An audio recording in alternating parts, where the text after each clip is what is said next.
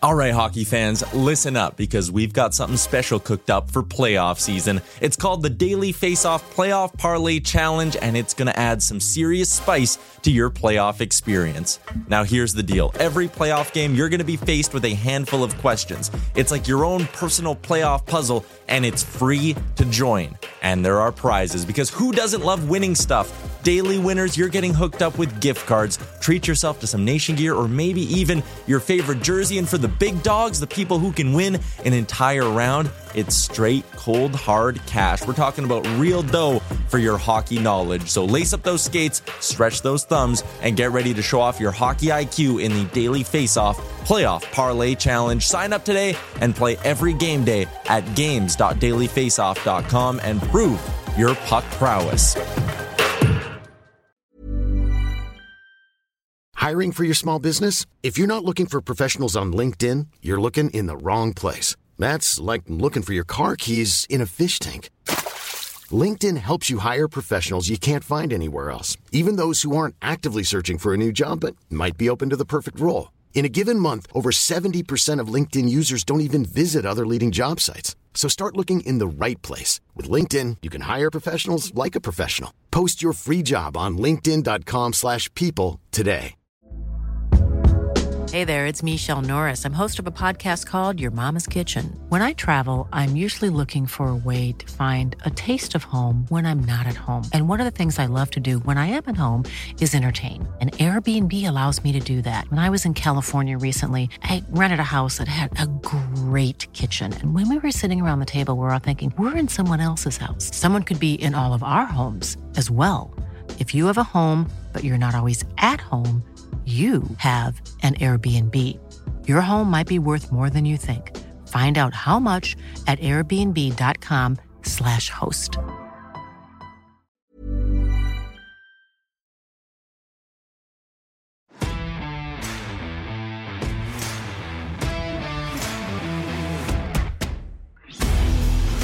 It's time for the Wally and Methot Show, presented by SportsInteraction.com.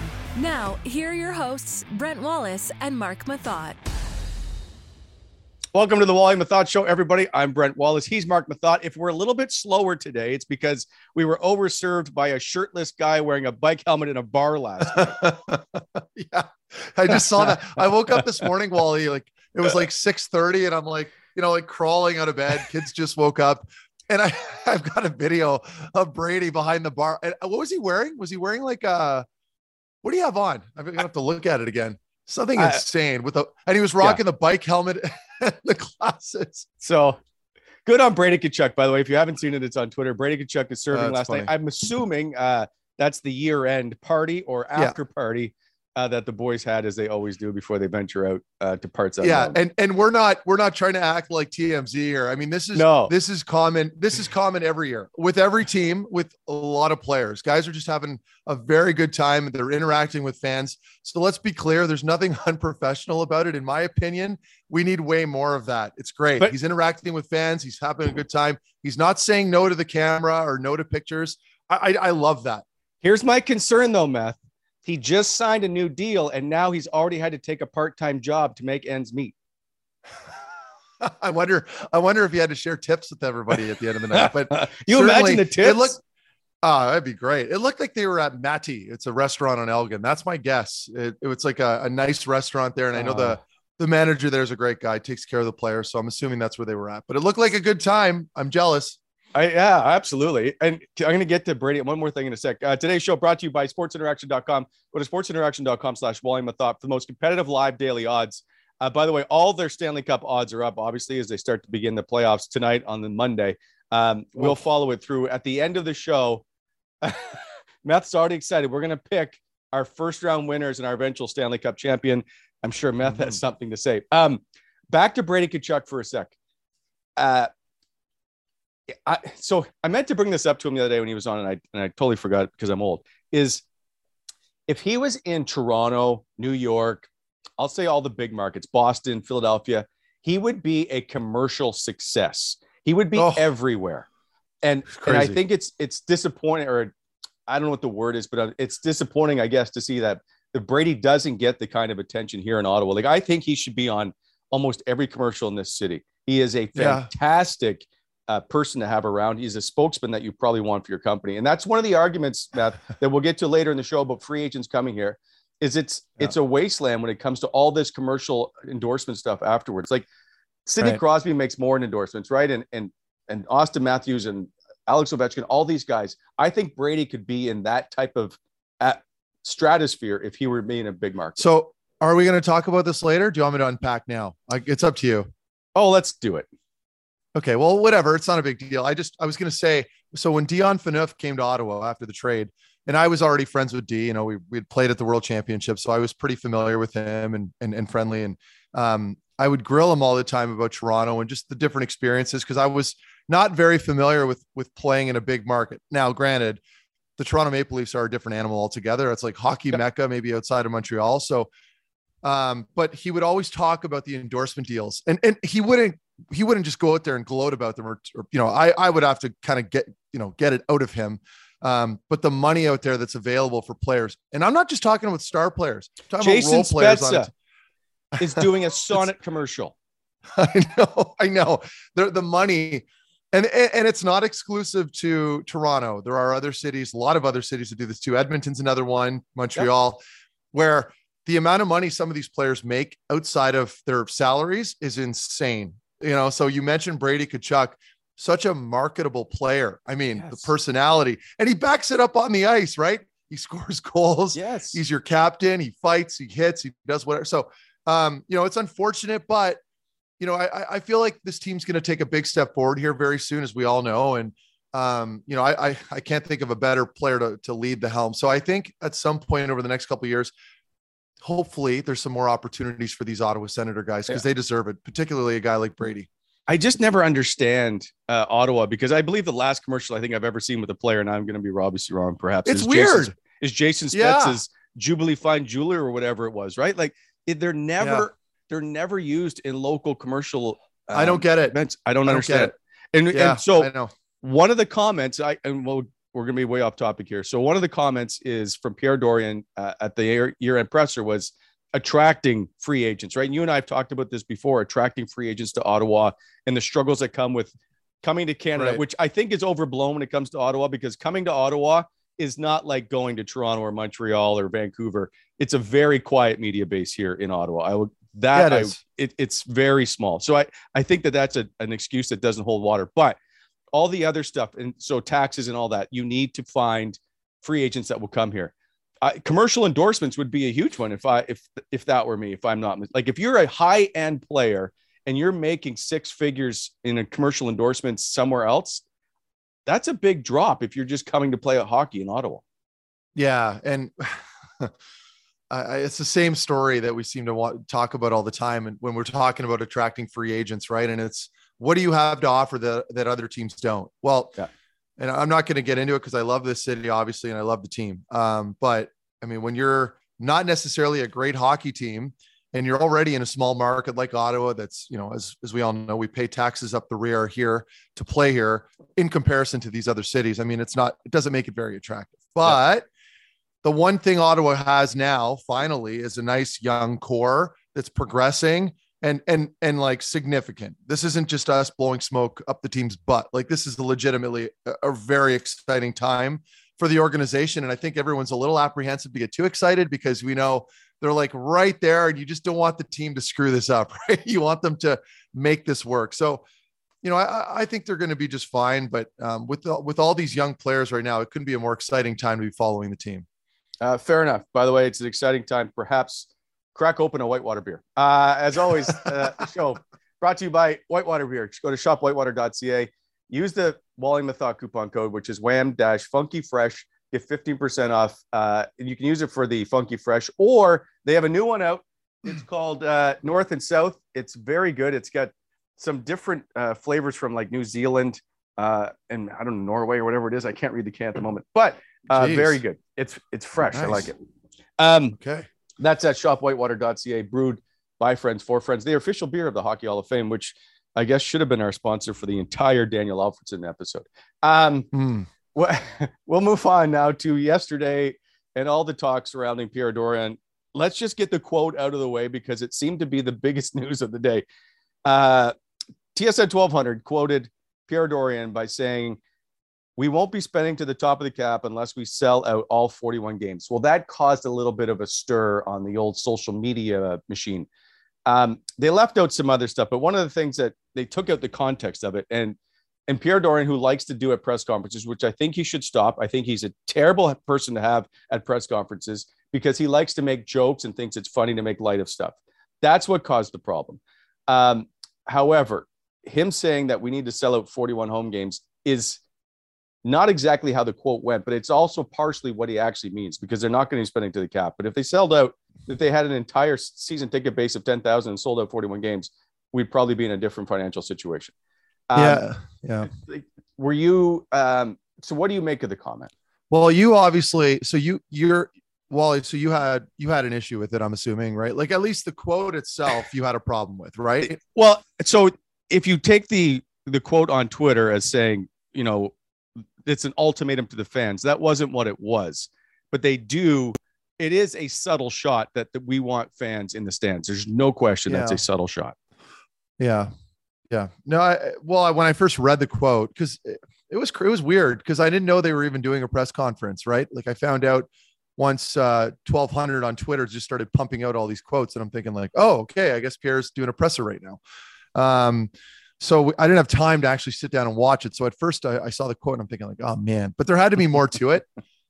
Just because I can't imagine Pierre just taking a shot at the fan base. And then of course, all the people that were really angry initially sort of retracted a little bit, right? Like, I still think Pierre probably woke up thinking like, oh, maybe I should have worded that differently. I think I understood what he meant. I think he's basically saying, you know, like, we're willing to spend a little bit more money if it makes our team better, but are we going to spend to the cap? Like, probably, like, it's a small market team, right? So he's saying, we'll spend to the cap if we happen to sell out all 41 games, but otherwise he's like, we just physically can't do that. We don't have the money to do it. Right. So that's how I interpreted it afterwards when I read the entire quote and saw the presser. But like I said, he probably regretted the way he worded it. Cause as a personality, as you know, Wally, like, anything that comes out of your mouth, people can adjust and cut it up at any certain point. So you can't give the media, especially if you're like an executive or you're a general manager, you can't give them that kind of ammunition. So again, I don't think he meant that in a bad way. It just probably came out poorly. And I think for me, I totally understand. I'm like, you can't expect this team to spend to the cap when they've been averaging 9,000 fans for most of the season. I mean, it's just not going to happen. I completely agree. And you can't sell it all 41 games till the end of the year, because not all 41 games, the tickets are on sale at the beginning of the year. Right. So again, the quote, the problem I have with Pierre Dorion doing this stuff is he says it all the time. He says dumb stuff all the time. So it ends up at least once every presser. So I'm going to give you an example. When he made the comment about even Wayne Gretzky got traded, when he was talking about Erik Karlsson years ago. Sure. So everybody blew it up and was like, how can he say this? And so here's how this all played out. I went in the next day and asked to speak to Erik Karlsson, because Erik wasn't talking at the time, and said, I'd like to speak to Erik about this. And they're like, he's not talking. I'm like, I'd like to speak to Pierre Dorion. And they're like, well, he's not commenting. He spoke today on the radio. That's all he's got to say. I was like, okay. So I have to now go in the room and ask other players about the comment, because now these players are somewhat sour hearing that Erik Karlsson is likely to be traded based on a flippant comment by the general manager, who thought he was being funny at the time. The next day, or later that day, the three insiders at TSN, Bob McKenzie, Pierre Dorion, and Darren Dreger, all got a text saying, if Brent Wallace doesn't stop asking questions about trading Erik Karlsson to my players, I'm basically going to go stop talking to you. He said, use the term, I'm going to go dark. And it was just before the trade deadline. So he threatened to cut off all access if I didn't stop asking questions. So Pierre Dorion, the issue I have, he's too sensitive and he says too many dumb things when he comes to pressers. He's been given media training and he still can't handle it. I don't want to see him at pressers. It doesn't do a service to this organization. Those are some strong words. Yeah. I mean, I'm not going to talk about his ethics because I'm obviously not aware of all the little things that he's doing behind the scenes, of course. But yeah, there are times where he can be very emotionally invested, and it's visible in his interviews, right? Like you can tell that he's passionate and he takes things very personally if they don't go the right way or whatever. So, I mean, I get it. It's not a job that I would want ever in my life. Right. I mean, the amount of scrutiny that you're under on a daily basis, but it's the job and it's the position that he has right now. So you're entitled to want to ask questions. It's a sports business. It's entertainment. It's not that deep, and you are entitled to having answers. And I understand that. So I get it. So you're basically saying, Wally, that you don't like how Pierre handles some of these press conferences because oftentimes he'll say something that's a little insensitive or might come across the wrong way. Is that what I'm gathering? Yeah. He just says stuff that's just doesn't like, don't make jokes about it. He used to walk in the stands. And I think it was like in his first year, maybe second year. He's like, which 29th place team has more fun than we do? I'm like, this is not a time to be joking about where you're sitting in the standings. And so he, on one side, can go, well, we're just trying to have a little fun around here. It's just hockey. Maybe, but to a lot of people, it's their livelihoods. And they don't take it as funny when they're 29th in the league. And that's an issue. So it also filters out into the public, into ticket sales when you sit 29th. So all that stuff, don't make light of where you're at and try to be a little more professional than making jokes and talking about your girlfriend every time you're at a press conference. He acts like a child at press conferences. That's all I'm saying. Okay. All right. Why don't we move on? Yeah, I don't. This feels personal. I'm not doing this. So when it comes to DJ Smith, where do you rate his performance that he's had basically over the last 3 years? Is he the guy that you see leading this team into the postseason? I mean, when a team is like, this is the way I look at it, Wally, when a team is going through a rebuild and you've got a very young core, particularly a year ago or 2 years ago, there's going to be a lot of growing pains. And from a fan's perspective, watching, you're going to be very critical of decisions at times, right? Roster moves, certain players. And that's to be expected. You know, like Zaitsev for me has been a head scratcher that I can only assume and imagine that DJ had a big role in that because he was familiar. Coaches tend to lean towards what they know and familiarity. I mean, I'm a good example of that when I went to Dallas, right? When I got picked up by Dallas, Ken Hitchcock was the coach there. Jason Spezza was there. So Jim Nill had people to talk to before going after me. And so this is no exception with DJ. So you can nitpick a couple decisions that he's made and be very critical of that. Maybe you could blame the GM on some of those moves as well. Maybe it's both. But for me, the biggest thing that I'm going to look at is how are the players responding to the coach, right? Like, I think the biggest indicator usually is in the dressing room. It isn't what us outsiders, how us outsiders feel. So the team's responding to him. They seem to like playing under him. He's probably a fairly good communicator with the group. They have respect for him. I think right now is the time to be critical. I think right now going into next season in October will be the time to be very critical. We can be critical now, of course, but I think now that they have an opportunity to really look at their lineup, it's more clear now than it ever has been as far as what kind of changes you want to make, right? There's two holes. You've got a hole in the second line up front. You've got a hole in the top four, maybe top five on defense. You fill those two holes, it should help. Now, I know we're going to get into this, Wally, and I don't want to kind of just cover everything. So I'll go to you in a second. I think for me with DJ in particular, I'm satisfied with the job that he's done so far. Could there have been better decisions made along the way at times? Yes. I think that would apply to just about any coach. No coach is perfect, but I'm going to look at the group. They seem to respond well for him. They seem to respect him. That makes me happy. I think you have a short leash going into next year. Maybe not a short leash. I shouldn't word it that way. I think you got to give him the benefit right now. See how the team starts off next season. If it's a colossal fail again, then you can start looking at the GM and coach very critically, because that'll have been 3 years in a row with a terrible start. Okay. I was just going to ask this question. So each of the last 2 years, they've started basically 5 wins in their first 20 games. Yep. There's reasons for that. Okay. So who's at fault for this? Yeah. Well, the number one right now is your goaltending. Your goaltending was a colossal cluster F-bomb. I mean, you had nobody, right? And you didn't have Forsberg. He wasn't there in his emergence.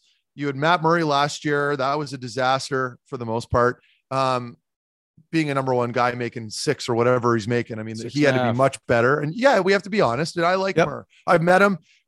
his agent is one of my close friends. You know, I went on a vacation with him a couple months ago. So I hear enough, but his agent doesn't tell me very much, in fairness. But in any case, the biggest issue for me was goaltending, because without a goalie, you're pooched.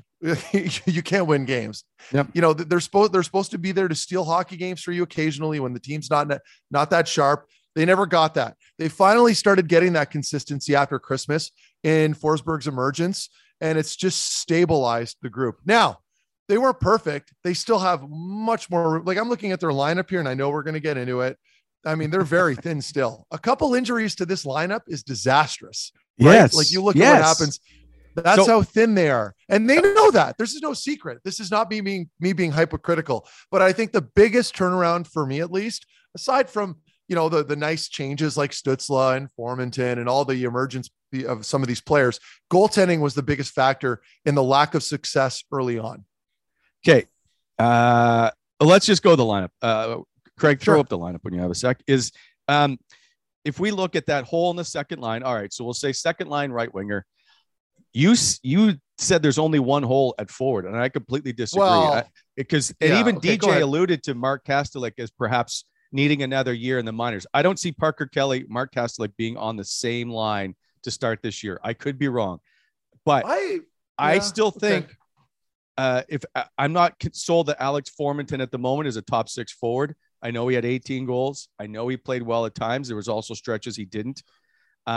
Where does Matthew Joseph fit in? Yes, there's no question he's a third line guy. Is he potentially a second line guy? Maybe, but I'm not sure about that. I think, Meth, and I'm dead serious on this. There is one person on that roster that will not be in the lineup come next September that we've already penciled in. I think there's going to be moves in order to bring in someone that's a free agent or through a trade to be a top 6 winger that's going to have to move somebody off that roster. Okay. So all right. Here's so who I do you think. See? Yeah, go ahead. This isn't trying to be a hot take. I can see Alex Formenton or Matthew Joseph being moved, and perhaps Connor Brown, but I could see that too. It's funny. Brown, it's funny. Yeah. I just think Connor Brown to me is the unsung hero on that forward group. He doesn't get the attention. He leads them all in ice time. He's always gets to be filled in. You can put him on the 1 to 4 lines. He can potentially score 20 goals. I know this year wasn't. It's funny you say that. It's funny you say that, Wally, because yesterday, same thought process as you. I thought I was sitting down, like writing all these notes, and half the time I don't use half of them, but I was looking at some of the players, as you just mentioned, and I look at Formenton as well. That's another good example where I'm thinking, like, you could probably move him. I love the player. It's not about that. It's just about where you fit in the lineup. And when you start piling in all these third line type players, you know, that lack maybe a little finish, like Formenton, Joseph might not be, I might be wrong about Joseph. I quite frankly haven't seen him play enough to like, cause you know, I'm still in the belief you end up on a new organization during the season, you're going to be on fire for a couple weeks because you're just running on adrenaline. It's the same, anytime you trade a player, you saw that with Nick Paul when he went to Tampa, same thing. You're just playing out of your mind because you're trying to survive. This is a real thing. I've experienced it. So I could see look at all these third line kind of guys you have on this team, right? And so, you know, you're like Gaudette, Formenton, Joseph, you can make an argument there. Like there's a lot of guys that are like those role types that have emerged a little bit, but they've emerged a little bit because maybe they were getting a lot more ice time. You know, they were given an opportunity with some good players and they were able to, but my concern is guys like Matthew Joseph, guys like Alex Formenton, is that sustainable for a full season? Like, are you a legitimate second line forward? That's the question mark that I have. So I'm not disagreeing with you, Wally. Like with Tim Stützle slotted in on that second line center, who are his wingers? Like because he's going to be a special player.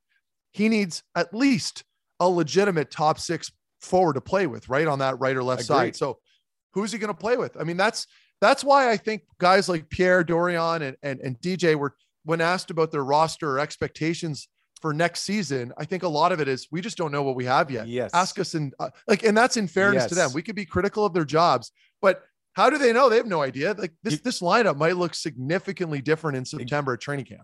Exactly. And if you want to make a trade to get a player to come in, because you can't do it via free agency, you need to send a good warm body. You got to send somebody. So that's, I just think there's going to be potentially like 3 moves and, that we don't see coming that'll ultimately alter this lineup. And we see it every year. To Pierre's credit, he's not shy to make moves. No. Like he'll make moves. And this is because again, I got to defend him a little bit. Like I'm sure there's been some constraints when it comes to the financial stuff, right? So that affects your free agency. That affects who you're going after. That affects who you're able to bring back in. So I'm hoping they make a good splash this summer, and that'll just answer all the questions. That way, Pierre and company can't say, well, like at least they can say, I should say, at least we did something this summer. We got the good player. So if there are injuries that happen next season early on, or if there is a lack of success, he can say he's done his job. But I'd love those open-ended question marks to get answered so that people don't have those excuses. Like, well, you guys didn't do anything this summer. So what do you expect? We're going to be critical. You've just lost 5 of your first games. So I'm hoping they do that, but there's some players I still don't know where they slot in. Like I'm looking at players like Gambrell, Gaudette. Like, I don't know where they fit. Like Tierney's obviously gone. Kastelik, I think, is going to be back. I think that was a carefully worded statement by the team because they don't want him to think that his job's been handed to him. He's a centerman, big responsibility. I get that they don't want him playing 7 to 9 minutes a game or whatever it is in his developmental years. But at the same time, if he's NHL ready and that's going to be his role, I don't foresee Mark Kastelik being a second line centerman. He's going to be a role type player for his career. Probably. That's a great thing. It's not an insult. I think he's ready. I think he can. I think he's responsible in his own end. He's pretty good on draws. He's strong. He can defend himself. I don't see a reason why they don't have him next year. I know it's 82 games totally. But I think a play like we saw Parker Kelly. I'm comfortable with him and Parker Kelly on the same line. I just don't know where Austin Watson fits. That's going to be my concern. Austin Watson had 10 goals. I know that, but I watched him play a lot throughout the year. I thought his game really looked great toward the end of the season there. He was playing very physical, but so are you going to have a line of Parker Kelly, Mark Kastelik, and Austin Watson on the right side? I guess you could. That'd be a nightmare to play against. I just hope that they can kind of keep it together and play, intelligent enough for 82 games. That's going to be my issue with that line. I totally agree. I think the issue is consistency on a nightly basis. And this is not a shot at Mark Kastelik. We've seen it. Tim Stützle went through it. This is not a shot at any particular player. It is a tough grind to play 82 games at the National Hockey League level when you're not used to it. You have to assimilate yourself into that environment. Yeah. And he plays hard minutes. Like you can't play a fourth line role and not play hard minutes regardless of how many they are. Agreed. So I think the top line in closing here for this topic, at least, I think we can both agree top line is fine. I like Batherson. I want Batherson playing with Norris and Tkachuk. Agreed. I don't want to separate them. I like them together. I think you're right, Wally, to your point from earlier, maybe a player or two, for sure. One player, two's unrealistic. They're not going after 2 top 6 guys, but definitely one top 6 this summer. I think it's a must. Like I looked at some of the free agents that were available and I'm trying to think without the Sens bias that I carry, of course, you guys like there's Forsberg's out there. Rust is another free agent. Obviously Fiala. There's a couple guys I'm trying to think that are realistic acquisitions because I'm not going to go for the big heavy hitters. They would just want to win. They're not coming to a rebuild team in Ottawa. So you have to separate yourself from that, right? That's a lot of money though. Like Kevin Fiala is not Peter Forsberg. Philip Forsberg is not cheap. Oh no, Forsberg's not coming here. I know that. He's staying. So, first of all, he's not coming. He's not going from Nashville, a sellout barn in Tennessee on no state tax, on a winning team, no less, and signing in Ottawa. Like, so people need to get that out of their minds right away. I was throwing a couple random free agents out there. Yeah. No, and I appreciate it. I just think it's going to have to be a trade. I think they're going to have to almost force the player to come here. If that makes sense. It's not beneficial for Ottawa to throw the kitchen sink at somebody through free agency. It's too much money with all the pending guys that they need to sign. I don't see it happening anyway. So let's switch to the D.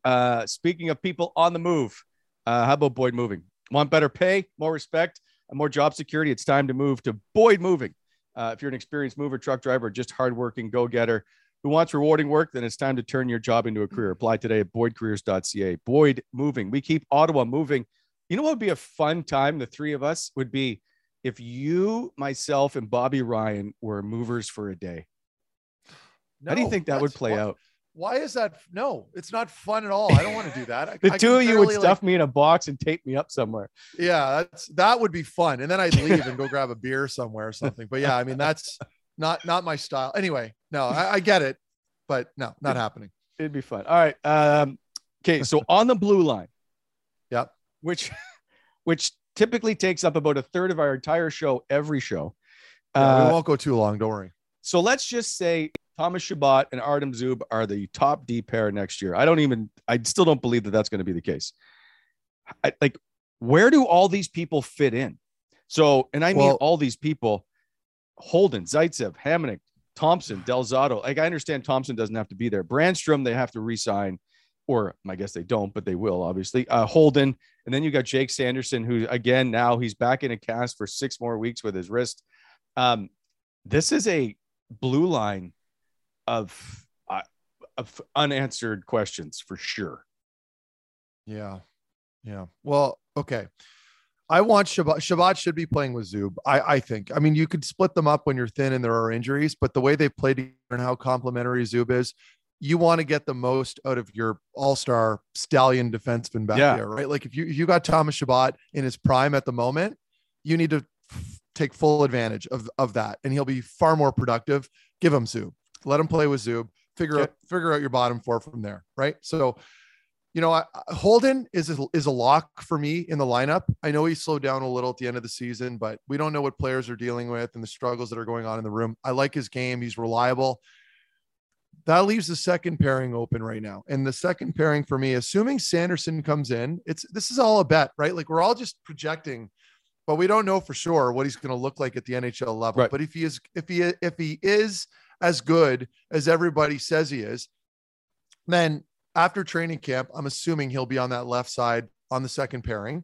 He's going to get 10 games regardless. Like right. So give him, and he has time now, right? He's unfamiliar with most of these players. So you bring in a free agent or another defenseman through trade, you put him with him, a top five defenseman. It doesn't need to be a top 2 or a top 4, a player that's competent enough to go up and down the ice with him and can keep up and just pass him the puck. You know what I mean? So yes, I'm making it sound pretty easy. I'm oversimplifying it, but bring in a top 4. So again, back to the old story that we always talk about: top 6 up front, top 4 on D. And then on the bottom pairing with Holden on the right side, it'll be a dogfight. You've got Thompson, you got JBD, and you got Eric Brandstrom. I know they're very interested in re-signing Brandstrom. And he looked better at the end of the season. I'm going to refrain from going any deeper than that. I do like the individual. I like how hard he works. So if you do find a player, you got a guy like Nick Holden, I'm actually pretty comfortable playing Holdy and Brandy together. So that's probably where I'm at now. So go for your top 4 to find a partner for Sanderson on the second pairing, and it'll be an immediate upgrade from what they've had this year. Okay. So do you honestly think the Ottawa Senators are going to sign Josh Norris, Alex Formenton, Matthew Joseph to deals, and Eric Brandstrom, and still bring in a top 6 and a top 4? Well, they're going to have to trade. They're going to have to make a trade. I don't see this. Yeah, but it's the money. I don't see this happening. Well, is Pierre just signaling right now? So is Pierre talking about re-signing Brandstrom just to make sure that people are getting the cues that they're very interested and happy with his play? Like maybe that's part of it, right? Like they're pumping his tires a little in the media so that other teams are in hopes that another team might acquire him. Maybe that's tinfoil hat, but okay. But they're going to have to make a move, Wally. Like they're going to have to move a player, and I don't know where or who it is yet, but I understand, but a lot of salary. I'm agreeing with you, by the way. I'm not fighting you on that. No. I want Eric Brandstrom, I think, on my team next year. His last 15 games, or the time that Thomas Chabot was out. I'm agreeing with you. I think he really stepped up. The only issue I have, and this hasn't changed, and I still think that this is an issue, is his play defensively and just not being strong enough. My issue, Wally, to your point right there, and I'm only cutting you off so I don't lose my thought. Think of this objectively as a playoff team going into the playoffs next year. I mean, I just saw this great article a couple of weeks ago where someone ran all the numbers and analytics, and heavy hockey wins in the postseason. Yes. It just does. Yes. Like when you're a bigger guy, especially on D, you can have your way with players. It's just the way she goes. And I'm sorry. I know a lot of the people are short kings out there.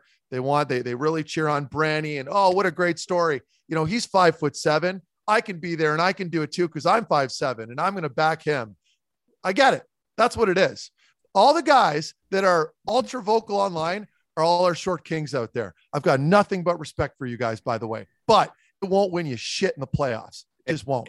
So you can have a player like him back there, but you better bring in some big boys too. That's all I'm saying. Cause I'm looking at this group right now, Wally. It is not a physical group. If I'm a forward, I'm licking my chops when I see that decor, especially if they're not going to have Hamonic in the lineup, who, by the way, I thought was much better than I anticipated. I mean, they're going to have some issues. So, and I'm sure Pierre is aware of that, by the way. I know I'm preaching to the choir. That is not a scary group to play against back there at all. I don't think Eric Brandstrom would be in the playoffs in the lineup. Yeah. I mean, maybe. I mean, yeah. Yeah.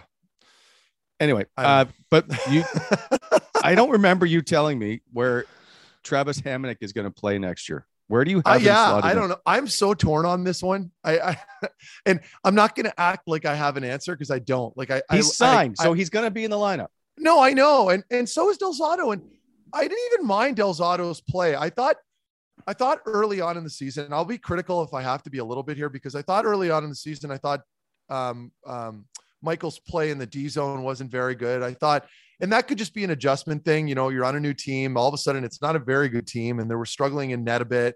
So everything just was seemed atrocious. Yeah. So I can't just put all the blame on Del Zotto. Cause I thought he played pretty well, and like he was lighting it up in the American League, and that does say something. Same with Hamonic. You know, I had my reservations early on, and, you know, players talk and you hear stuff from other people, and I'm talking current players. Like I wasn't just pulling anything out of my rear. I mean, this is legitimate sources, and he proved me wrong too. And that was pleasant. So I don't know what the team's going to do with some of these guys. Like I'm looking at Hamonic, Zaitsev, and Del Zotto. I don't know what they're going to do with them. So I'm going to leave that up to the group. I'm not a GM, but my job is just to be critical of what's on the ice at the moment and the lineup that they're suiting up. And they need to make some improvements. It's the mediocre I don't want to call them over the hill. They're not over the hill. They're in the NHL, but the mediocre guys that are sort of on their last leg. Yeah. I would love it if Ottawa got away from signing those players and just bringing in some legitimate NHL players that have some mileage on them, right? I know you guys always hear me talk about that. Bring in some guys that can contribute right away that are legit. I think one of those players, Del Zotto, would be more than happy to move on, right? I think there's too much water under the bridge that it would be best off if he wasn't on the roster. And so, which leads me to my point. Which of these players, and because we haven't even mentioned a couple of these players, which players currently under contract for next season have we seen play their last Ottawa Senator game? I'm going to give you 4 players: Matt Murray, Colin White, Nikita Zaitsev, or Michael Del Zotto, or all of them. Have we seen them all play their last game? There's no chance, if you ask me. Yeah. Well, Murray's not going anywhere. Like, you know, he's they're not going to buy him out, so he's not going anywhere. I mean, I'm not even going to try to dissect that. We know he's here. So, you know, I'd like to see them part ways with Zaitsev. I think that experiment is over. So I'm just going to lean on this one right now. I think, you know, I don't want to shit talk players like MDZ or Hamonic, because they've been around long enough that they deserve that respect. And if they do move on, great. They get an opportunity elsewhere. And they aren't signed to an egregious deal like Zaitsev's. Like Zaitsev's making $4.5 million. I mean, he's $500,000 short of what I was making as a number, or as a top pairing D man. Like it's just, and people can have a legitimate argument on a nightly basis that he shouldn't be in the lineup. Those are the conversations we're having about the player. I think it's time to move on from him. He was DJ's guy. And I think DJ probably would agree with us. Time to move on. Now, how you get rid of him, Wally, you can tell me. I don't know. Well, that's the problem. People just go, well, just move Matt Murray and just I know, move and Colin I'm realistic. White. You can't. You can't move Nikita Zaitsev because you want to. You need someone to take him.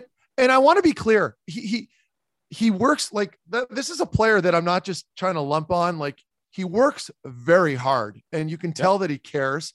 He takes it seriously.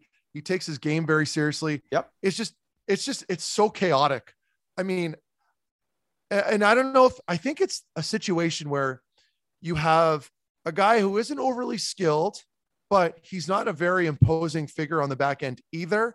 Right. So he has to overwork that much more to play a defensive style that he's attempting to play. And it just creates chaos because he gets beat off the walls. He gets knocked over when he goes to lay a hit on a player in the corner. I mean, I figured that out. I figured his game out because I've had the chance to watch these guys so much this year now. He's a smaller guy trying to play a big man game, and it's just not working. Now, if he was better at making plays, if he had better passing ability, more poise with the puck, his play would translate better, but it's just not working. Not here. Okay. So let me just say this then about Nikita Zaitsev. One, he's, as you said, he's problem free. Doesn't come with, right. He's just a good professional. He doesn't add any kind of excitement, but he does his job. At least tries to do his job. Yeah. Is there a chance, Mark Methot, that we are somewhat wrong? And I think of Eric Goodbranson as one of these guys who goes to another team and is suddenly a top 4 guy and everybody's talking well about him. If you just put him with a better player. He played with Shabbat. I know he played with Shabbat. What? He played with an all-star. He didn't always play with Thomas Shabbat. Yeah, and then he was severely exposed, more so than when he was playing with Shabbat. If they had a better system on their blue line, that he would be a serviceable top 6 player. No chance. Okay. No, because you know what you bring up. Well, no. Let me just add really quickly because I don't just want to say no. I want to give you an answer. So look at Goodbranson. Well, what does Goody do that Zaitsev doesn't do? Goody is a tough son of a bitch. Absolutely. Who is terrifying to play against. I mean, I've seen his fights up close. Like, they're legit. And like, I could be critical of his play when he's handling the puck, sure, but he's found a role on a good team on a third pairing. He's been put in a position with a realistic role with realistic expectations, and he's thriving with it.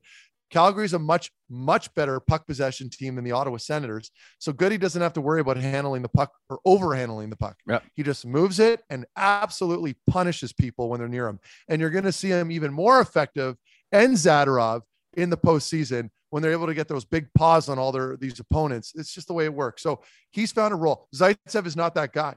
Zaitsev is a different player. Last player you didn't mention, and neither did anybody at the presser, I think, in the last 2 days, Colin White.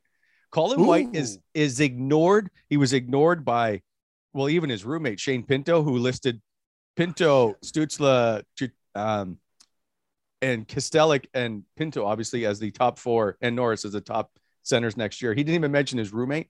And I understand Whitey's probably a winger at the moment, but there was no mention from Pierre Dorian, and I don't remember any mention from DJ Smith about Colin White. He barely played. I know, but he still makes over $4 million a year. Like he I know, in a normal world would be mentioned as a significant boost next year when they go, oh, we're going to have Pinto and White back. This will be a much better team. I'm not convinced that Colin White's not back next year. I think he's in the lineup next year at some point. I think so. I don't think they move. I like Whitey. I don't know that they move him. Yeah, like I love the player. I love the individual. I'm a big fan of his because I love his attitude. Attitude is huge. I mean, I can never, that gets downplayed a lot. Well, like the pundits out there will be like, well, I'm sick of hearing these people talk about how good a guy this player is. No, shut up. It makes a big difference. Trust me.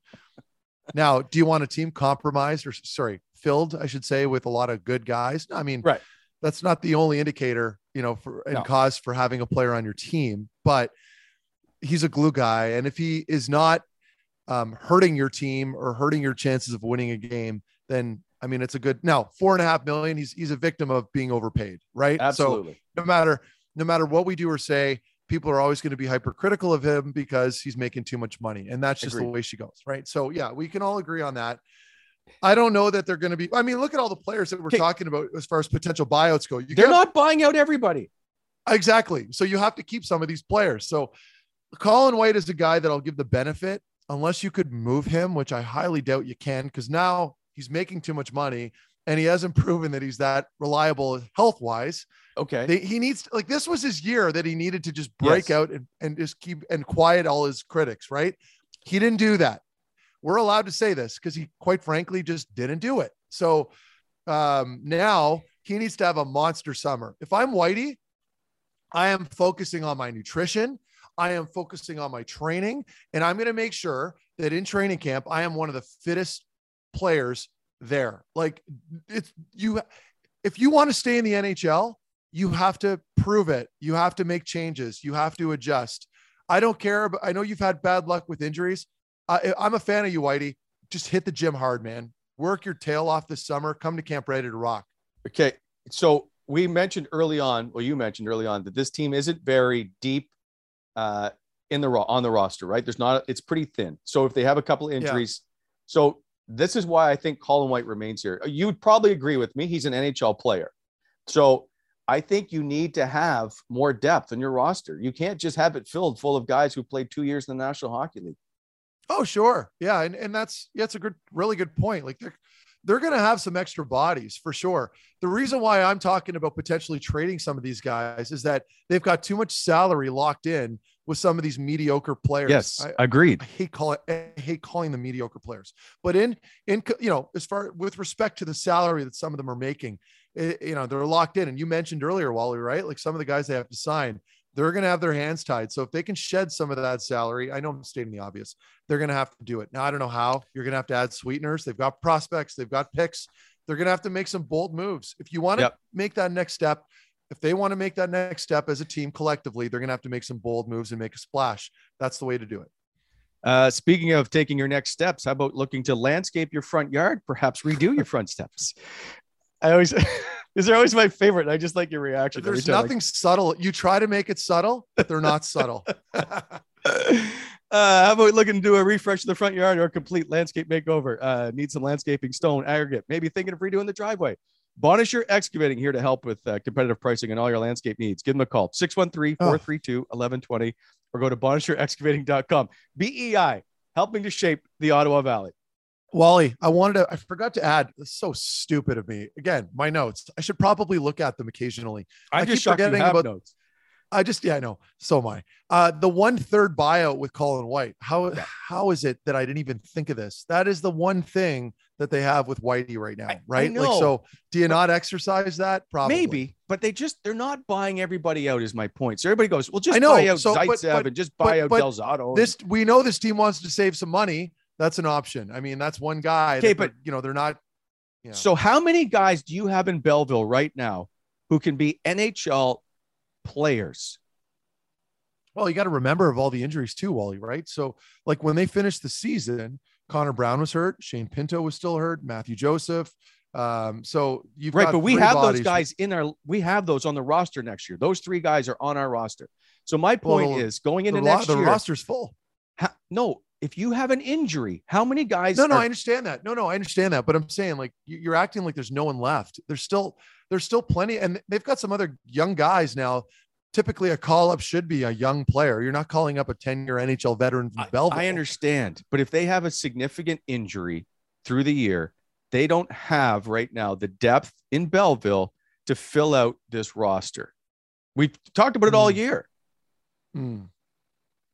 Well, I mean, yeah. If this is a playoff team, how many of those guys I don't agree. I shouldn't say I don't agree. Yeah, you can always have more depth, but like this Victor Lodin, for example, like some of these players, you still have Parker Kelly and Gambrell and Gaudette. Like your bottom six is full, and you're going to have a couple extras as it is when the team is healthy.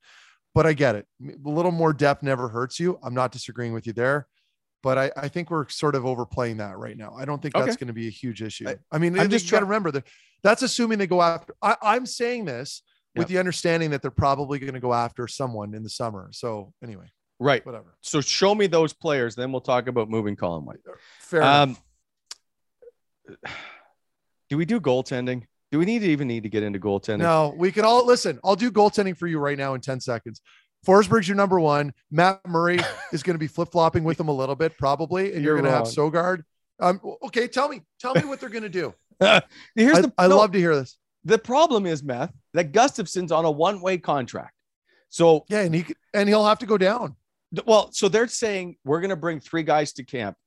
That's fact, but there's no way they're playing three guys on this roster all season. They said long. They might. I doubt it though, because no chance. That's going to be a nightmare. How do you practice that way with three goalies? You don't. I don't know if people have yeah, like I've done it before occasionally when there was like a weird situation going on a team, and like one goalie's got to sit on the bench or be out of the way. And then occasionally they'll flip flop with like the backups. So they're not getting reps. It's just not realistic for the season. Maybe for the start. It's bad vibes. It's everything around it is just, it just causes too many issues. So Dorian said in Ian Mendez's article, which is where I took this from, that he told bluntly Gustafsson in 2021, quote, "You were probably the best goalie to play for the Ottawa Senators. This year, of the three, you were probably the worst. Find a way to get back to being the best." That's a hard comment. And I know you're a professional goalie. That's a hard comment to take as a young guy. Like, wait, was that towards Murray? No, that's towards Philip Gustafsson. That's what I didn't know that. Okay. So those are some strong words. And Gus is like what, 22 or 23? Right. So he's now got this in the back of his mind. I think they're going to have to move Philip Gustafsson. I don't see him being able to clear waivers. Well, I might be wrong because other guys have cleared and you're like, oh, I'm surprised. I don't know that he gets to clear waivers because goalies in the National Hockey League are hard to find and you want to pick them up, right? No, totally, Wally. And my only point to that is as home, like fans, or rather like an Ottawa Senator fan or any home fan, you know, we always tend to overplay the value of certain players right before that. We always talk about waivers and, is he going to, oftentimes we're overplaying that and they end up going down and teams have a little less of an idea what they're getting. Anyway, long story short, it's going to be interesting to see what they do with those three. But I think with like Matt Murray's not going anywhere. And I do hope that he figures it out this summer. I do hope that he comes back to camp healthy and strong and feeling good about his game. But right now, this is Forsberg's job. Number one goalie right now is Anton. He's run away with it. And he's just kind of creeping into his prime. I love it. The interesting guys will be guys like Mads Søgaard and Philip Gustafsson. I don't know what they're going to do with those two players because they're making a case to play at the NHL level as well at some point here. But I don't think Søgaard's ready, which is fine. No. But he's on that trajectory though. Like, look at him, and he's a mutant. Look how tall he is. Like, I love his game. So Ottawa's got finally, right? Like we talked about how bad Ottawa's goaltending has been over the last X amount of years, post Anderson, et cetera. And now you're seeing like, okay, we've got a wealth of numbers now in the back end and goal. No, you don't. What a great problem to have. This is awesome. You don't. I disagree. I don't think man. I don't think Philip Gustafsson is ready to play in the National Hockey League. And I'm not saying they are. I'm not saying they are, Wally, but they're fantastic American League goalies. Look at them. They're all big guys that move well. They cover the net. They're all on the right path. That's a good position to have as an organization. You're not bringing in some journeyman goalie to fill a roster spot. You have them here now. You're good. But I'm not convinced that they're going to be National Hockey League backups or regulars. Oh, we'll see. Well, we'll see. That time will tell. I think you'd be surprised. I really do believe at least one of those two will figure it out. I mean, they're so young, Wally. Goalies take time. But anyway. I totally agree. That and no question, it could be years before we see. Yes, you're right. Look at Anton Forsberg, who was pushed around through waivers and finally and now has arguably. I know you say he's the starter next year. He is. I got to think that they're going to try whatever they can to get Matt Murray to be the starter. Oh, obviously. But if Forsberg keeps playing the way he is, it's his job. Like he's not losing it. Like that's all I'm saying. Like, Matt Murray's making 6.5 or whatever, but like at the end of the day, who's going to win you the games? Right. And I think anyway, we don't have to elaborate much deeper than this. I think Forsberg's the number one. But the one thing we haven't discussed, and because Matt Murray is now on his third concussion this year, plus he's had previous concussions. His health. He may never play. And I don't mean that in a, like, there's a chance that I don't know that he recovers. I know he's hoping to, obviously, but the same thing happened to Anders Nielsen, had his career end with post-concussion symptoms. Like maybe that's a possibility that Matt Murray may not be able to play. Yeah. I'm with you on that. And I want to make sure, like, I met him a few times there and I saw him. We did that Molson thing there with the team a couple of weeks ago. And I met Murr in the hallway. Really nice guy. Yes. Like went out of his way to say hi to me, shook my hand. Like, I've got nothing but respect for Murr.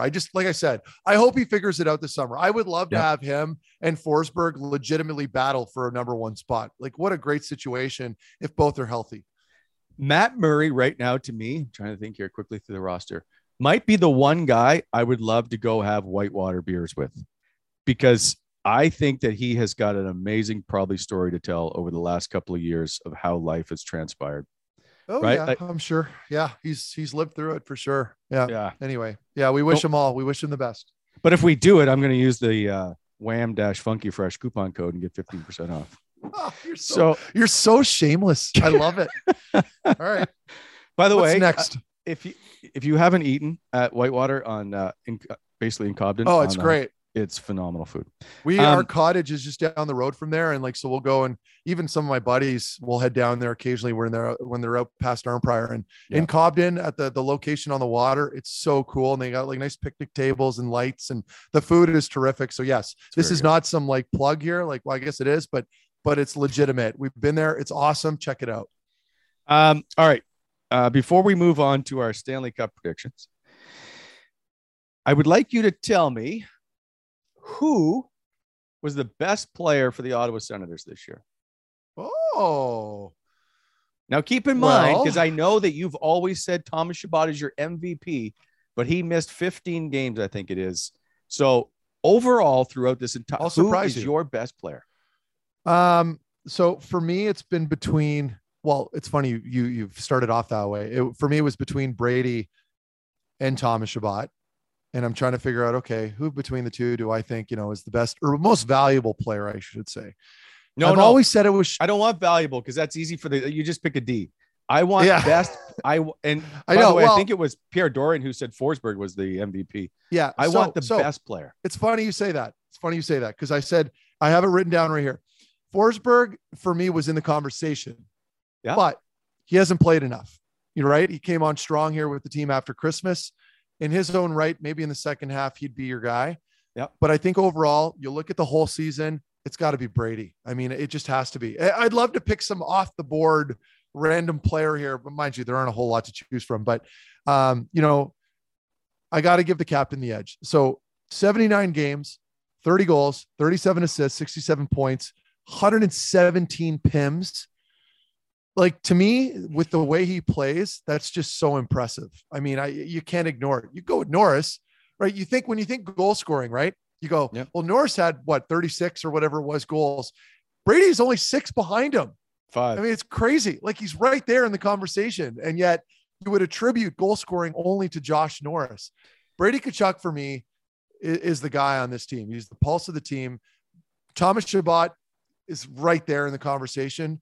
I don't think Thomas Chabot has had the luxury of playing with the right players consistently throughout the season like Brady has. Brady's had the luxury of playing with Josh Norris and Drake Batherson. Thomas Chabot has not played with Artem Zub all year. Thomas Chabot has had to literally carry some of these players playing 30 minutes a night, oftentimes injured. So I hate singling out Brady because Thomas deserves that respect as well. So I'm going to give them a 1-2 punch. You could flip-flop him if you like, but I'll probably just give a slight edge to Brady just because of the impact he's had on the ice throughout the season. You know what? Sometimes it's amazing how wrong you can always be. I believe it's Tim Stützle. I think over the second half of the year, the best Tim player Stützle was the best player. Not even you're out of your question. Fucking mind. Oh my God. I mean, he's great. Tim Stützle is the kind of player that all the kids growing up are going to want to wear his jersey, right? He's exciting. He's dynamic. He's got the baby face. Tim Stützle is my favorite player. He's so good. Listen, but you got to be like Wally. You're not a kid. Okay. You are an adult. Ask with my wife. Kids the same age as Tim Stützle. You have kids his age. Listen, there's no denying Tim Stützle's impact in that second half. I mean, I think we're forgetting some of the growing pains surrounding him early on in the season that Brady did not have. Brady may have started off a little slow because he missed camp and all that, but he was pretty good right from the get-go. Tim Stützle, it took a while for him to get going. And then in the second half, he played out of his mind. So, I'm looking at consistency and I'm not using recency bias. I'm looking at the whole season and I don't appreciate you telling me that I couldn't be more wrong. Listen, I went with the captain. Listen, Tim Stützle finished second on the team in scoring. He played the same number of games as Brady and he's a 22 goal scorer. I know. And he's far more skilled, right? So yes, I would expect him to have more points as a centerman with equal opportunity on the power play. But he doesn't get the same amount of ice time. Now, yeah, I agree with you. And we're probably going to have a different this may be a different answer next year, but for now, and I like that you picked Stützle because it's spicy and we're having this discussion, and I'm sure it wasn't coordinated, but no, we'll agree to disagree. I think it's Brady. You think it's Stützle. Both fantastic players, and I'm not hating on either of them. Yeah. By the way, the last game, Tim Stützle, I didn't know his goal song was Du Hast Rammstein. Did they just implement that? Is that a new thing? I'm going to go with yes. I'm not sure. Yeah. Anyway, I'm a huge Rammstein fan. Like I listen to them in the gym all the time. So shout out to all their albums. No, you don't. Anyway, the reason I say Tim Stützle, by far the most exciting player, obviously I think he's most dynamic, is just watching him evolve in the second half. He was just in a different world. So overall, that's why I went with him. Yeah. Yeah. And I'm with you. So much fun to watch. Like I've heard people write down, there's been some takes where he puts fans in their seats, or rather gets them out of their seats, whatever, however you want to word it.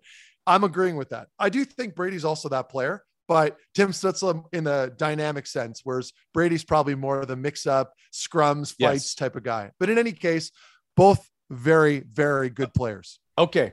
If you have your $300 to go to the team store and to buy one jersey of the Ottawa Senators, they're all sold out of the Mark Methot number 3. So which jersey do you pick? Oh, I'm not buying a Methot jersey. Don't worry. Whenever I see somebody at the games, when they'll come up to me, they'll be wearing one, and I'll thank them. I'm like, thank you for wearing my jersey. Thank you. Right now, I'd probably buy a Shabbat jersey. Yeah. I'm a big Shabbat fan. Batherson too. Like when I'm in this, and I'm saying this because everyone's got a Tkachuk and Stützle jersey. When I'm at the games and I'm sitting up there, and you've been to a few this year, Wally. Craig's been to a few as well. I mean, you guys see it. It's just Brady, Tkachuk everywhere. I'd like to go off a little bit and get something a little different. Shabbat, Batherson would be probably my picks. I'm a huge Batherson fan. Yeah. And Drake, I think, is the choice I would make too. My son has a Tkachuk jersey. I would probably, if I wasn't so cheap, get a Drake Batherson jersey. That's and plus he's a Maritimer. Good point. Okay. We'll throw it out here this way. I don't believe your answer is going to change than it has all the rest of the season. But before we get to Stanley Cup odds, do the Ottawa Senators make the postseason next year based on what you know at the moment? No chance. And I could be wrong. I hope I'm wrong, because I would love to be able to do this show and do TSN stuff in the off season or postseason, but I just don't know that they're good enough for that yet. I think they're going to be, and it was interesting. I think Pierre made a comment, or one of them made a comment similar to what I've been saying for a long time. Just be in the conversation. I think if the team is in the conversation going into the spring, it's a success. I just want to see progression. I don't want to see the team take a step back. The team as a whole did not take a step forward this year. The team core wise, individually, took a step forward. And I think that's probably more important anyway, right? Like, we want to see the team succeed and get better incrementally every year. But I think for me, I just wanted to see your young guys get better, and then you can build around them. So I think for me, expectation playoffs next year, they're going to be just outside looking in. Pleasant surprise / bonus if they happen to sneak in. But look at the teams. Look at the teams they have to leapfrog. I had it written down here. All 8 teams had 100 points, right? Right. But never mind the fact that teams like Buffalo, Detroit are also in rebuilds right now, and they may surprise you next year. I mean, Buffalo is building around Owen Power. He's terrific. He's a real good player. And then Mo Seider, Mike Calder choice. Detroit's building around him. They're good. They're going to be a good team, and they're offensive. They can score goals. So, I mean, you got to think they're going to be Ottawa's going to be battling against all these teams. I'm not saying that all these teams are going to be better. I'm just saying nothing's going to be handed to them. And I really do see them falling somewhere around 10, maybe 11 in the East, probably. Okay. Yeah. I don't think you're wrong. I think you're pretty spot on. Is that fair? I mean, I'm assuming you're probably thinking the same thing. Well, I don't know there's probably going to be one of those 8 teams that are in the postseason that doesn't make it next year, right? That's always the case. And Wally, I'll ask you this, because I'm looking at them too, right? I'm looking at a team like Boston, Washington, people, it's the same thing, right? Well, they're getting a little old now, and I'm not disagreeing with that. But are like players like Marchand and Bergeron just going to fall off the map next season? I mean, unless they're injured, I don't see it happening. Same with Washington. Ovi just seems to play through just about anything every year. So who do you think is going to drop off? Like, I don't see it. Well, that's just it, right? Like, is it Pittsburgh? Right? I don't know. We keep counting Pittsburgh. Yeah, Pitt's another good example, but you can't write off Sidney Crosby and Malkin. Like, they're just their leadership ability alone. They make everyone so good. We'll see. I'm open to it, but I really do see them. I think you're agreeing with me, right? Like 10, 11, maybe 9. I just don't know who they bump out if they were to get into the postseason. I hope they do. Yeah. No, it should be, if they can get off to a good start that we talked about, it should be an interesting year to say the least. Right. All right. On to our Stanley Cup round 1 predictions, brought to you by sportsinteraction.com. Go to sportsinteraction.com/Wally Methot. The most competitive live daily odds. They have all the odds up there, obviously, because they start tonight, but go there, check them out and see just the odds. Now, there are a couple of interesting ones. The Colorado-Nashville game is a complete one-sided affair where Colorado is -500 and Washington's +345. The spread is crazy. Is there any chance that Colorado doesn't get out of round 1? There is a chance, but I have Colorado winning in 6. That's my pick. Okay. Best team in the West. Problem is they've had injuries. They've been dealing with some injuries. Landeskog is a question mark. He's probably, other than McKinnon, he's probably the pulse of the team. He's the clear-cut leader. For sure. The thing that I like about Colorado, though, is, and what makes them so freaking dangerous, is they're just so balanced offensively. Like, they get production from a lot of players. So they have, through their 4 lines, a ton of balanced scoring, but like Rantanen, McKinnon, Landeskog, all over 30-goal seasons. Like, they've got so many weapons, never mind the back end with Taves and Makar. I think the X factor for me has been their goalie too. I mean, with Kemper and not only that, but like with Nashville, they've had issues in goal. They've had inconsistencies with Rittich and Cerro. So I'm not going to go any deeper. That's probably enough information that Sens fans want to hear. I've got Colorado in 6. Who do you have? Well, Saros was hurt down the stretch. I meant to look it up if he's back or not, and I apologize. The 2 of them combined is over 3 goals a game average between him and Rittich. So they're going to let some goals in. I have one of the issues I have is I watched Ottawa be a President's Trophy winner and struggle in the playoffs. You saw Tampa roll through the regular season, and then all of a sudden they hit Columbus and they have this record-setting season and they're swept. At one point, there's going to be an upset in this first round. You've got Roman Yossi and head-to-head with. You think that upset is the Stanley? Like, we're talking about a Stanley Cup winner. I know. I'm on the fence here. I want to lean towards Colorado, but there's going to be some upset. But it ain't that serious. But Nashville plays a heavier game. I don't know. Well, I don't think they're good enough. I mean, come on. Like, we're talking about Colorado. They're arguably the best team in the league outside of maybe Florida, but even then you can make an argument. So I just don't see it happening. Colorado in 7. Okay. Did you just come up with that on the spot? Yeah. I have not written anything down. Yeah.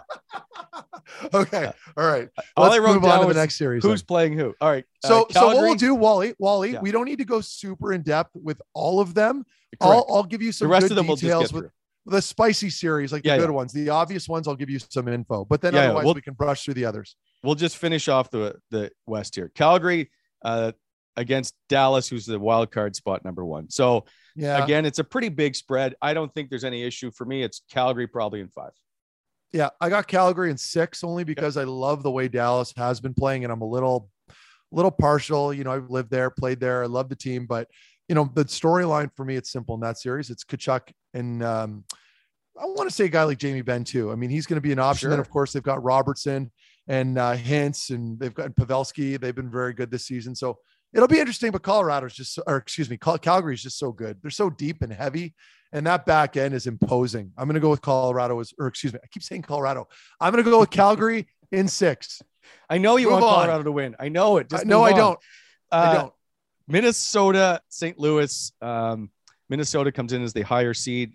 Sports Interaction thinks that they're going to win this one. What do you think? This is an interesting one because I had St. Louis winning in 6, and then I talked to a couple players, And one in particular was like, no, I think Minnesota is going to win that one. And right away, I'm thinking like, oh God, okay, what have I done wrong? But I'm sticking with my pick. I'm going with St. Louis in 6. That would have been for me. There's 2 upset series, and it's the Pittsburgh series and the Minnesota series. You can't tell me Pittsburgh yet. Well, no, but I'm not saying that I'm going with Pittsburgh. I'm just saying to me in the entire, anyway, I'm going with St. Louis in 6. St. Louis in 6. I want Minnesota to win this one. I think those fans deserve it.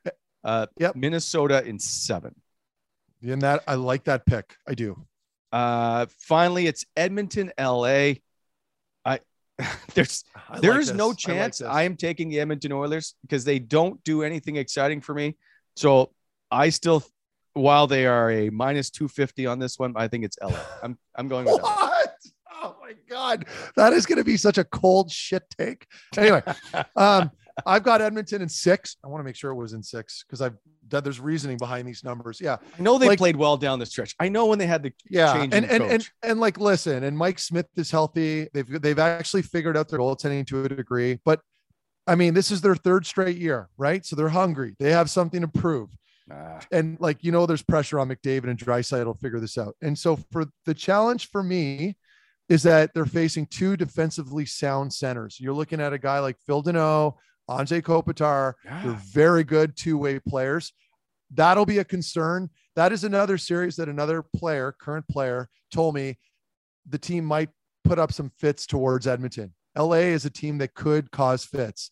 But then you look at the season series, Edmonton took a 3-1. Like they were fairly soundly better than LA. So goaltending will be a big factor, but I think with me and Edmonton and how motivated they are, and even their back end, there were question marks there. Even CC's figured it out a little bit. They've got some veteran presence on the back end. I like Edmonton. No, until Edmonton can show me that they can do it, I can't pick them. I just think that they rely too much on 2 big stars, which is fair, that they don't have the depth. That's fair, but that's how they're built, right? And if those 2 big stars are on their games, look out. Like in Meth, I watch the Sens dominate the Leafs every year in the regular season, win like all 4 or 6 meetings, and then lose them every time in the playoffs. I don't know that the regular season matters anymore. Fair enough. All right, moving on to the East. Let's start with the President Trophy winning Florida Panthers taking on, which seems weird, the wild card number 2 spot, Washington. Yeah. This is a huge spread, obviously. Florida minus 313, Washington plus 233. This isn't even close to me. I think it's a 5-game series with Florida. Ooh, wow. So no respect for Washington, huh? No, none. Okay. Well, I'm going to keep this one fairly quick then, because I mean, the Panthers had 22 points or something ridiculous this season. So I've got Florida in 6 only because Washington is experienced. If they were a little more green, I'd probably take Florida in 5, but I really do think that Florida right now with their goaltending might hurt them a little bit. Bobrovsky's been a little inconsistent. Yes, he's been pretty good toward the end, but I see that as a question mark. I do. Is Ekblad returning? I mean, if they have him back in the lineup and even anything close to healthy with that back end with players like Sherratt, Uyghur, and Forsling, where they all fall back down into their proper positions, that's deadly. And then, obviously we know their forward group. I'm not even going to go off on them. And but the biggest thing aside from their superstars, and when I say their superstars, Huberdeau, Barkov, Reinhart, I'm looking at their depth scoring. Duclair, Verhaeghe, Bennett, Marchment, Lundell, all had over 40-point seasons. Like they're so deep. So I'm going to go with Florida. This is a no-brainer, 6 games. The only issue, Meth, that I may have in this is that Florida hasn't had any kind of struggles this year, right? Everything was just really easy for the most part. Yeah, they lost 3 in a row, but they didn't really have a whole lot to deal with. Sometimes you get into the postseason without having had any of that stuff, you struggle a little. But well, you're right. But you can't. That's a projection, right? Like based off of what we have right now and the data we have right now. I mean, it's to me, it's like Florida and Colorado are those 2 teams, right? From the respective conferences. It's up to them whether they want to win or lose these games. Right. So anyway. All right. So the Rangers and Pittsburgh, it's really even. If there's, I know this is a tough one. This is one of the ones I was talking to you about. Right. So the Rangers are favored, but -104. Pittsburgh's -116. It's basically flat. So, yeah. Experience in Pittsburgh, but youth, Shesterkin and in emergence goal? in New York. And then the deal breaker is the goaltending, right? Right. Shesterkin, like, come on. So he's legit. Like, we're talking Vezina. He's the Vezina winner this year. People are talking about the heart. Right? Yeah. Yeah, exactly. So, I mean, if he continues his play with the depth that team has, I always talk about depth. I mean, I feel like all these teams are deep, but I really think with them, I'm going to give them the edge. Goaltending being the X factor. For me, Wally, I'll let you tell me your pick right after. I got New York in 6. I want Mika Zibanejad to do well, our good friend, and so I'm going to take the Rangers. Okay. Do they force it to 7? I think it might. You can 7. make an argument. Yeah. You can there's an argument to be had there for sure, but this is all bullshit. Like, picking winners. No, is we one know. thing. We know everything. No, but I'm not saying we don't know everything. Like, what I'm trying to say is picking the winners. That's there. You've got information to work with, but like when it comes to the games, I mean, it's a crapshoot, really. Anywhere from 5, 6, and 7, you're just rolling the dice. There's no real science behind it. Yeah. So Carolina, Boston. Carolina's the favorite in this one. Boston's a wild card number 1.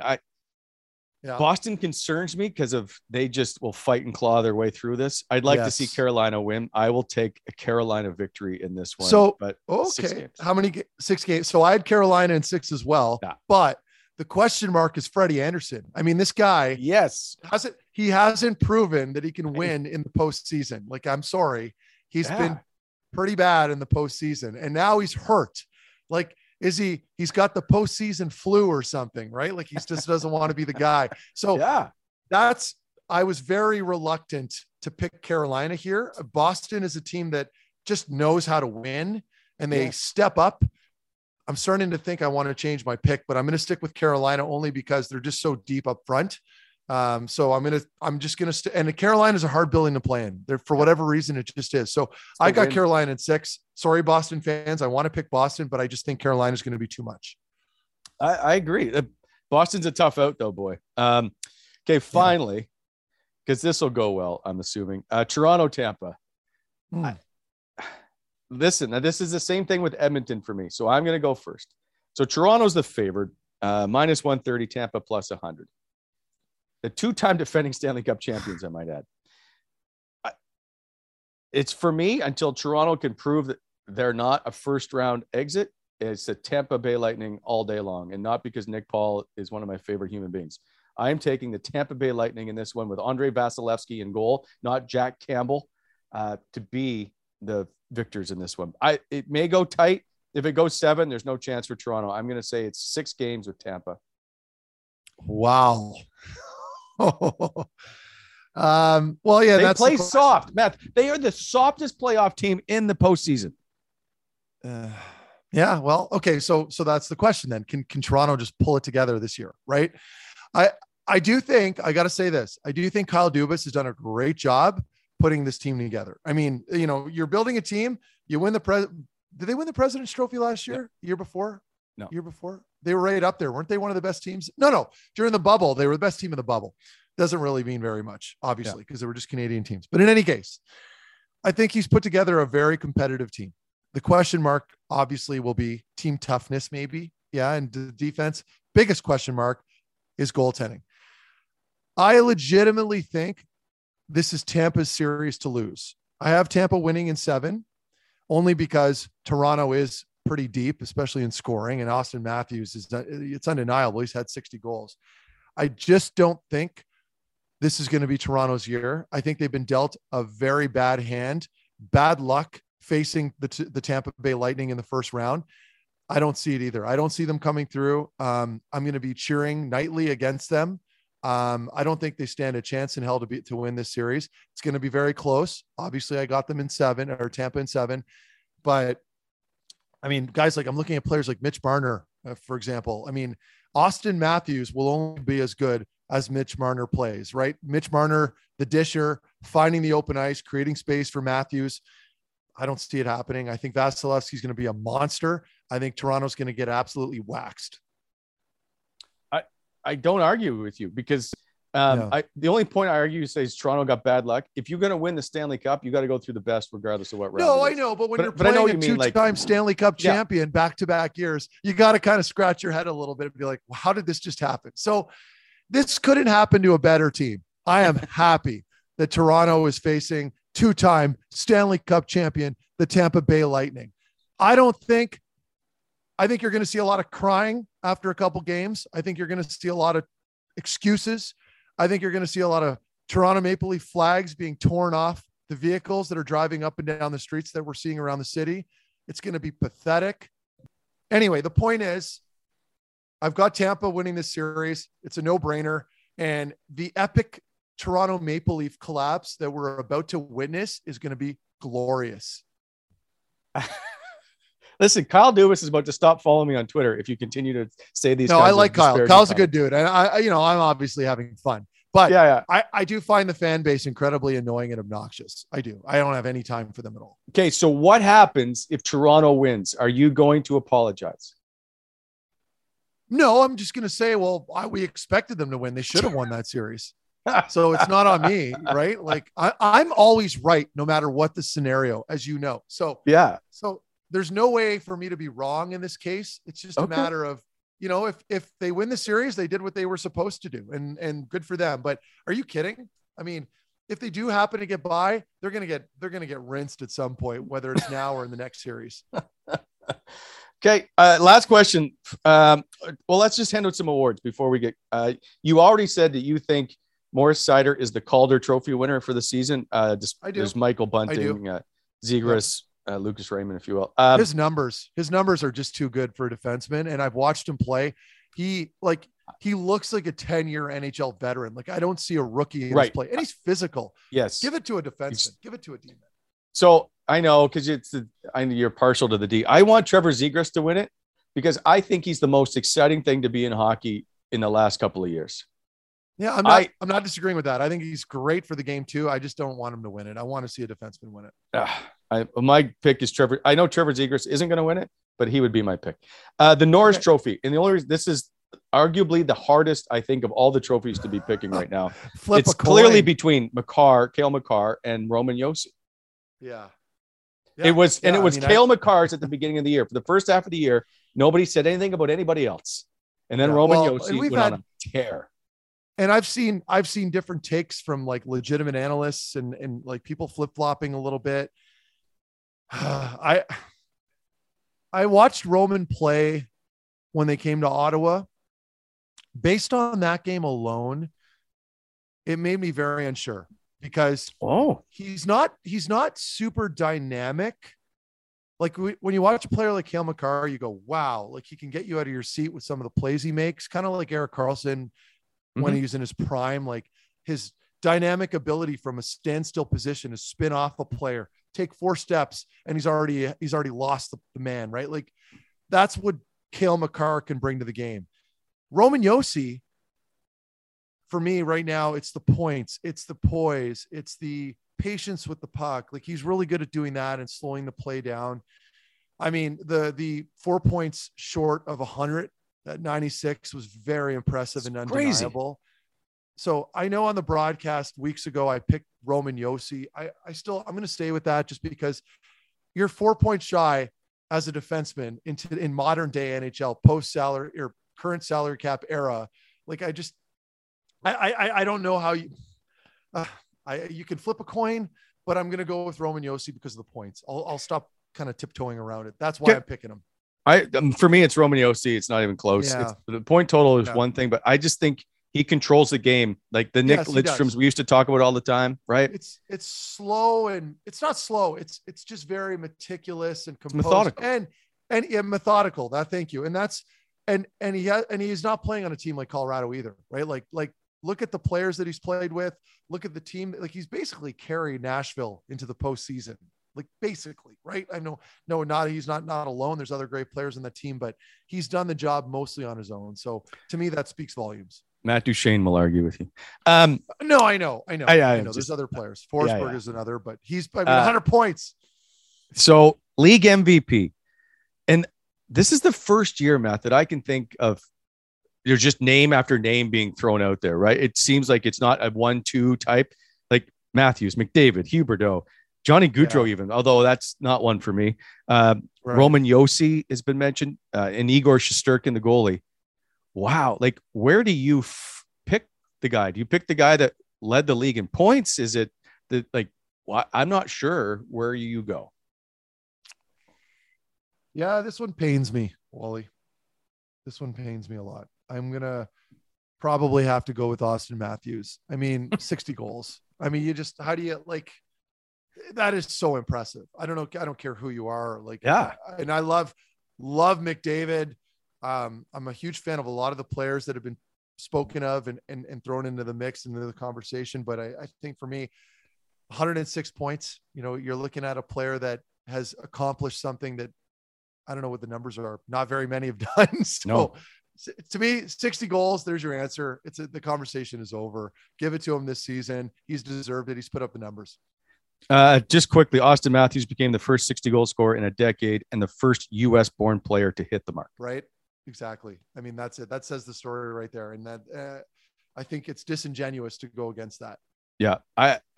And for me, you know what? I agree. I think it is Austin Matthews. One, he's dynamic, but two, 60 goals coming off of the year we just had going through the COVID stuff. Like, it's an impressive feat. There's no question about it. He would be my guy, but it's funny. We just look at Connor McDavid as an afterthought. I know.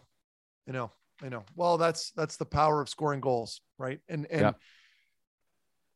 McDavid, I don't know what was it. I don't know what I don't know what his numbers were after Christmas, but it feels like I saw him a lot less on the highlights, every day, but I know he's still a terrific player. I know it's weird player to watch. If you're going to ask me which player to go watch, like if the Edmonton Oilers are playing on any given night or the Toronto Maple Leafs are playing, I'm going to go watch McDavid because I want to watch him play.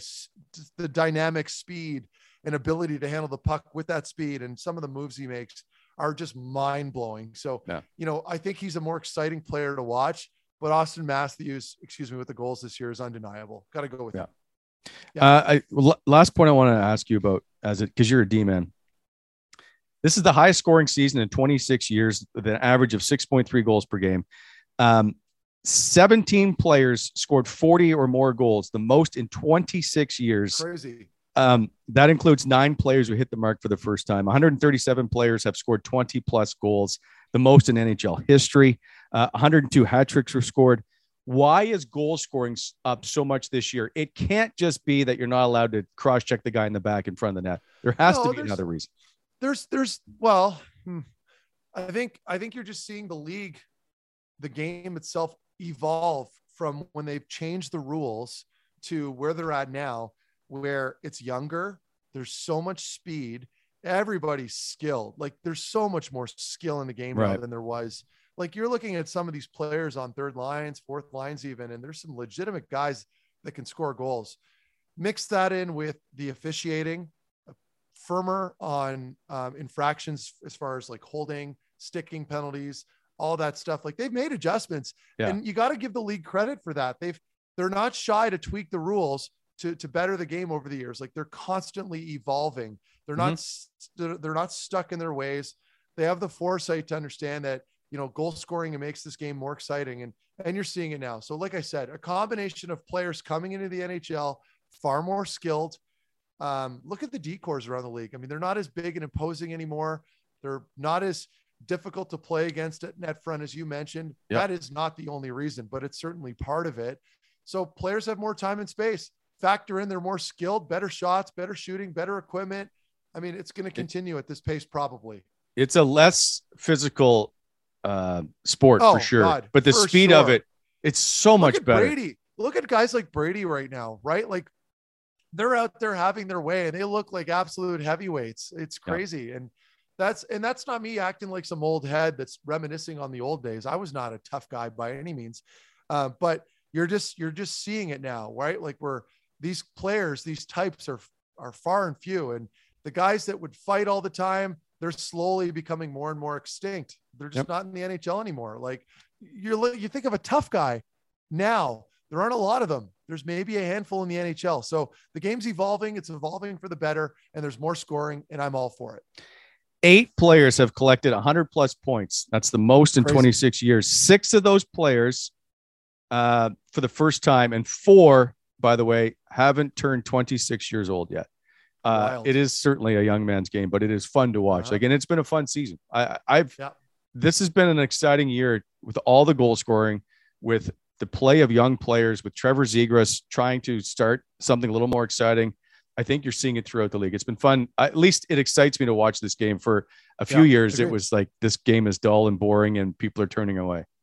Yeah, no, it's getting a lot better. And I'm happy that it's evolving that way, Wally, because I know with my kids, I'm going to want them to play, and knowing that they're, more focused on headshots now. There's less nonsense, less bullshit as far as expecting players to fight. Like when I came into the NHL, that was always the expectation. So it's evolving for the better. We can all agree on that.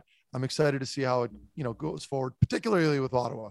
You'd say it's less of a gong show. By the way, you could go to gongshow.ca and get your Wally Methot gear.